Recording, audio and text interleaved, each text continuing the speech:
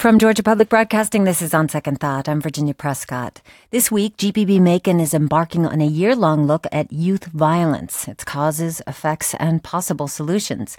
Our Macon Bureau is working with reporters from the Macon Telegraph, the Center for Collaborative Journalism at Mercer University, and CBS affiliate 13 WMAZ for multifaceted coverage of the issue. Sonia Green and Evie Wilson of the Center for Collaborative Journalism put together this audio postcard of Macon teenagers talking about how violence has affected their lives. We're not using their names for fear of reprisal.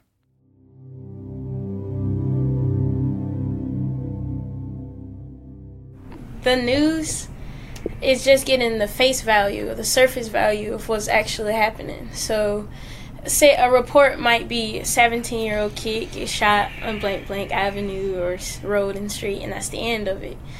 But that's not the whole story to it.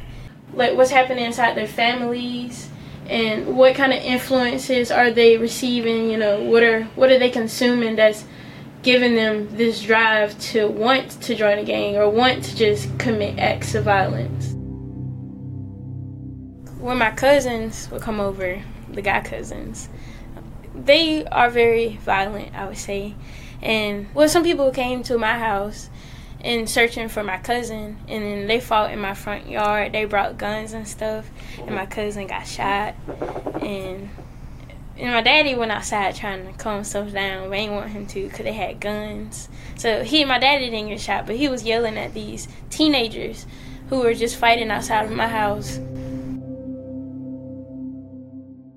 You know, your house is supposed to be somewhere where you can go to for comfort and safety. But, you know, over here, I don't have that safety because there's a lot of violence happening. Even if I have nothing to do with it, I'm in close proximity with it, so I might end up getting hurt because of somebody else's decisions. Right, because some people only growing up, like, all they see is violence. Like, growing up, that's all they see inside the household and everything. So, I mean, they're most likely to follow that same path because they don't have anyone to break the chain or set a different tone. So right when you see one person or just even a community being labeled for these things, it's almost as if you're automatically going to fall into that trap where you also do these things because you're already being labeled for something you didn't do. Like mentally, like people, like they get stressed over it and then they don't like want to go to school and stuff, and then like their parents are stressed about it and they basically don't want them to go to school either, so. To be honest, before I go to school, I pray because I don't know if I'm going to walk back out the same door. You got to stand with your arms and legs out. They search you, and then you got to walk through the metal detector and all that. It's like prison for kids, you know. My cousin, she was always bullied. She got bullied, like, walking to her front doorstep, and she couldn't handle it no more, and she committed suicide.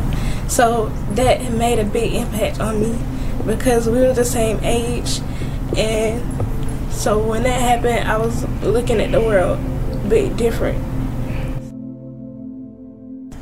I personally think that law enforcement just makes the violence even worse, like just coming around, you know, trying to get people in trouble and stuff. Like, I understand it's gang violence, but they really just amplify what's going on.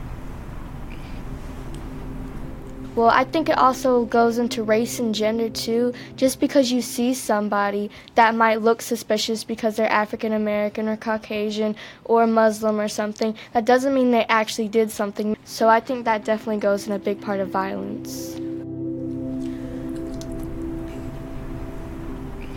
I didn't have a father figure for a long time because my real biological dad, he's not in my life. So when I got my stepdad, because my mom recently was married like 5 years ago, and I got my stepdad, it was really like, it opened me up, like it was real different. It's like, it took some time to adjust, but like you really have a father figure at home, somewhere you can go to, because everybody needs their mom or their dad for different things in life. Since not me having a father figure, I sometimes used to like go to my uncle, and you know, he really helped me out with some stuff, and you know, that really changed my perspective. You know, I felt like, oh, I have somebody. You know, I have somebody that's a male, and I can look up to. there are some people out there who care. It doesn't have to be your parents that care about you, that would be nice.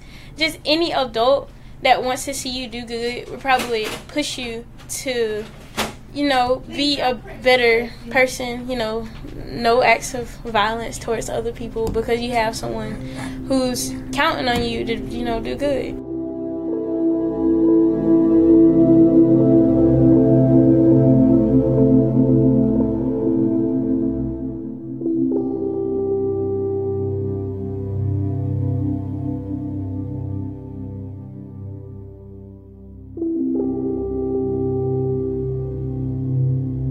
Teenagers in Macon there in the first installment of a year-long examination of youth violence. Are you or someone you know being affected by youth violence? Is your community doing something to stem the growing problem? We'd love to hear your story. You can find out how to submit it at gpbnews.org. Your support right now makes a big difference in our ability to provide smart, relevant content like this reporting collaborative out of our Macon Bureau. It also makes it possible for us to bring you On Second Thought every weekday. I'm Virginia Prescott, reminding you that our Fall Fund Drive is in progress. If we haven't yet heard from you, make this the time you join us for the first time, renew your support, or better yet, become a GPB sustainer with a monthly contribution. Here's how.